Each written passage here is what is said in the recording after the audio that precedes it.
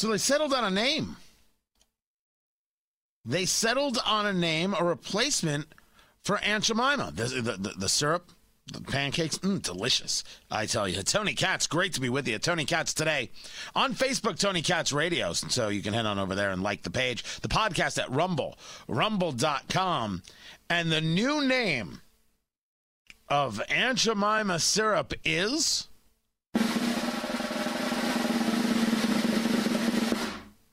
You got to love that. You got to be impressed by that, right? That we have a drum roll just on cue.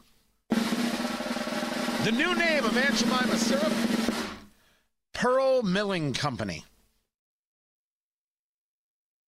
Yeah. That's how the rest of us felt about it. It's a bad name. Founded in 1888, the originator of the iconic self-rising pancake mix that would later become known as Aunt Jemima. They want to take the logo there, and they think that it's a bigoted logo. Fine, go ahead. Go ahead. You still could have called it Aunt Jemima. You could have at least, I don't know, found something that was interesting. Pearl Milling Company? I mean, tip of the hat to the old school, but it's there's no love there. There is no love there. Sorry, it's just, one of those things. We talked yesterday about this shooting that had taken place in Minnesota, and it was just breaking. Well, it's a story. A 67-year-old in custody. One person is dead. 5 people were shot. This is at I think it's pronounced Alena, the Alena Clinic Crossroads. So 1 dead, 5 people were shot, 1 person died. Other 4 victims were brought to another local hospital. This is still an investigation.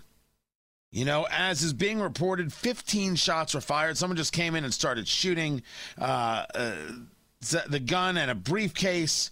There's conversations about bombs. This is all going to come together, soon enough. Witnesses saying they heard explosions during the attack.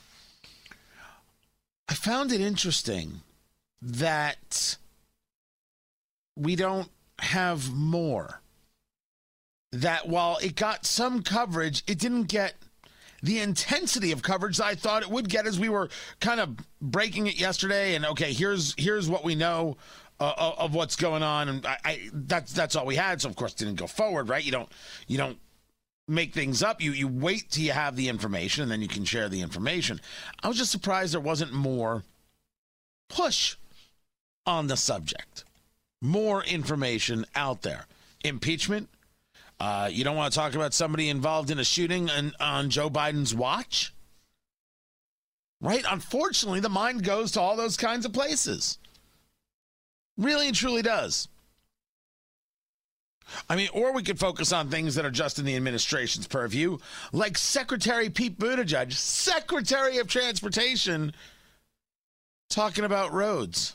What's the biggest way that transportation has been permanently changed by the pandemic? It's too soon to know for sure, but I think it's safe to say that our old patterns of life, the 9 to 5, Monday through Friday commuting patterns, are not going to be exactly the same. Yeah, and so how might that change what your staff does? We think trains, planes, and automobiles, but what about bikes, scooters, wheelchairs for that matter? Those are things you plan to pay more attention to? Absolutely, yeah. Look, roads aren't only for vehicles. We got to make sure that pedestrians and individuals and bicyclists and businesses can all coexist on the same roadway. You cannot coexist with bicyclists. I'm sorry. It can't be done. I'm gonna get yelled at. I am cool with it. My issue is not with you riding a bike. My issue is with you thinking that riding a bike is important. Roads are for cars. Roads are for trucks. Roads are for buses. Roads are for the movement of people. Not you deciding that you can make a left turn without signaling because, look, I'm in spandex and I'm just like the guys who do the Tour de France, except, without the hills. And, of course, the absolute incredible gifts of athleticism.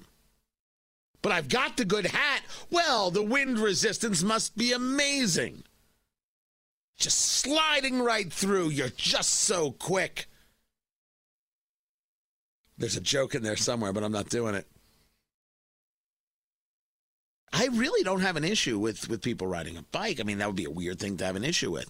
I have an issue with bikes thinking that they are akin to cars on the road. They're not. And the cities that create these bike lanes, they take away parking spaces for it. They reduce traffic for it. This is some very, very messed up stuff because it isn't based on safety. It's based on being anti-car. And these conversations, O'Toole is his name, from the Cato Institute, I believe, is written about this. I forget his first name. It's anti-car. That's what it is. Well, you know, the bikes, they reduce pollution. Well, it's an interesting conversation there. Because one of the things that happens with the bicyclist is that because they are moving in and out, there's more braking. There could be more idling. Then, if you want to talk about the health of the bicyclist in downtowns, they're riding through and riding next to exhaust. But the biggest part of it is it's trying to keep cars off the road. And this is a mistake. People's movement creates opportunity, never mind joy. The more ability you have to move freely, the more joy you have. Think about it in a very, very microcosm kind of way. Have you ever done an MRI? Have you ever gone for one? I went for one once, and 5 minutes. All right, I was done. And it wasn't the claustrophobia, right? Because you lay down on the thing, and then, right, your head goes in, and then there's like this...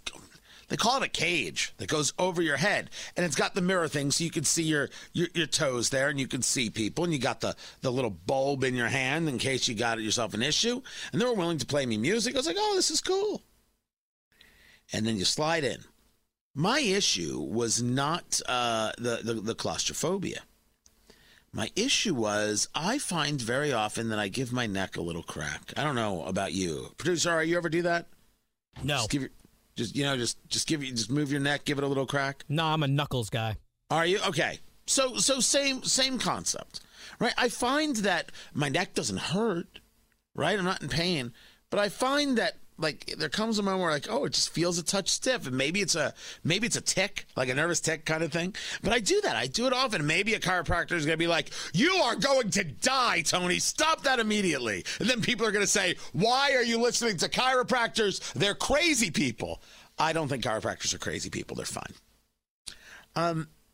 And I realized between my head was too big to have a pillow, so I don't really have the pillow there.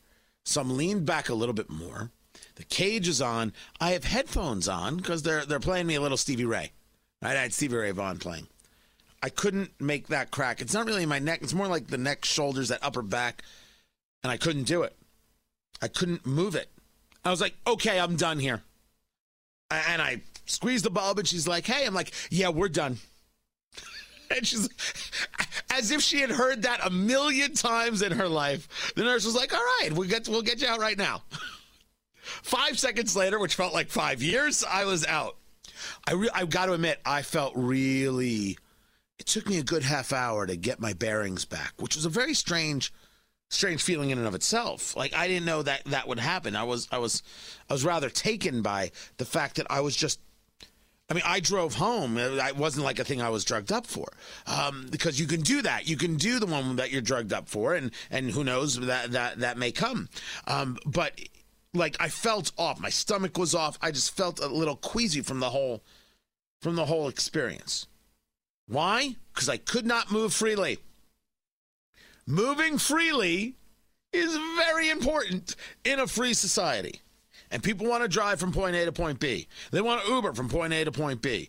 I have no problem if you want a bike, but you aren't as important as a car. Next question. The bicyclist is not as important as the car. That's not anger. Those are facts. And anytime we say otherwise, we are nuts.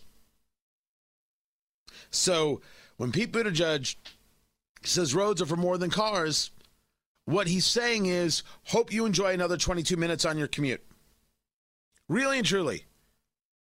Oh, and that gas guzzler, that's got to go because you're going to spend too much time idling. So we're going to need electric vehicles for you. Oh, we don't actually have enough ability to power all the electric vehicles that these people want to put out there? Guess you can only drive on Monday, Thursdays, and Saturdays. Hey, be thankful it's 3 days a week. Am I right? No one drives on Sunday. The whole country is Ocean Grove, New Jersey at that moment. Every time they talk like this, you realize that this is just a long-awaited plan that someone thought of in a faculty lounge about how to really make things better. I'm not angry with bicyclists.